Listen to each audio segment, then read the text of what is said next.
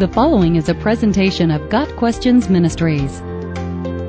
Why did Nebuchadnezzar change Daniel's name to Belteshazzar?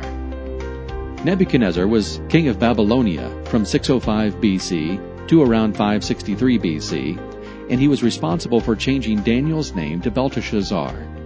King Nebuchadnezzar had conquered Judah, destroying Jerusalem in 586 BC, an event that had been prophesied by the prophet Jeremiah in Jeremiah 25 verse 9.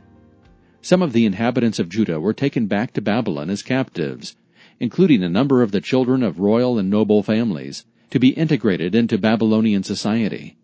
Among those taken were 4 boys around the age of 14 at the time, named Daniel, Hananiah, Mishael, and Azariah. All 4 of these Hebrew names had meanings connected to faith in God. But upon arrival in Babylon, their names were changed. The chief official of Babylon gave them new names. To Daniel the name Belteshazzar, to Hananiah Shadrach, to Mishael Meshach, and to Azariah Abednego. Daniel 1 verse 7.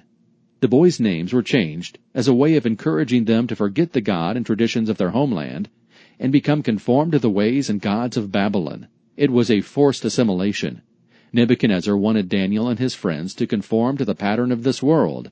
See Romans 12 verse 2. And a name change was one step toward that goal. Each name Daniel and his friends were given carried a meaning associated with a different Babylonian deity.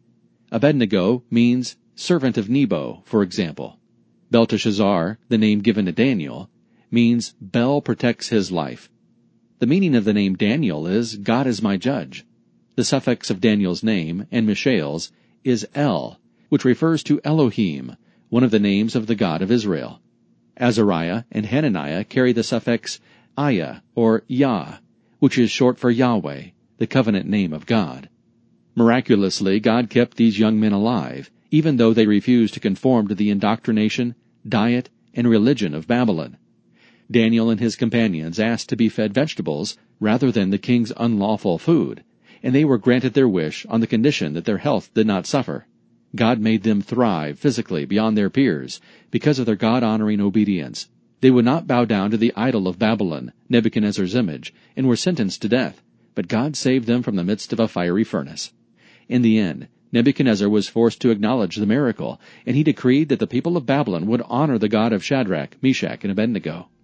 After the wonders of God were shown to him, Nebuchadnezzar himself acknowledged Daniel's true name and honored the God of Israel, writing, Daniel came into my presence. He is called Belteshazzar, after the name of my God, and the spirit of the holy gods is in him. Daniel 4 verse 8. Years later, the queen of Babylon still referred to Daniel by his Hebrew name, although she knows of Nebuchadnezzar's attempt to change it. She spoke of him as Daniel, whom the king called Belteshazzar. Daniel 5 verse 12.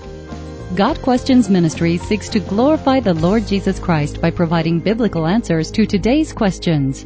Online at gotquestions.org.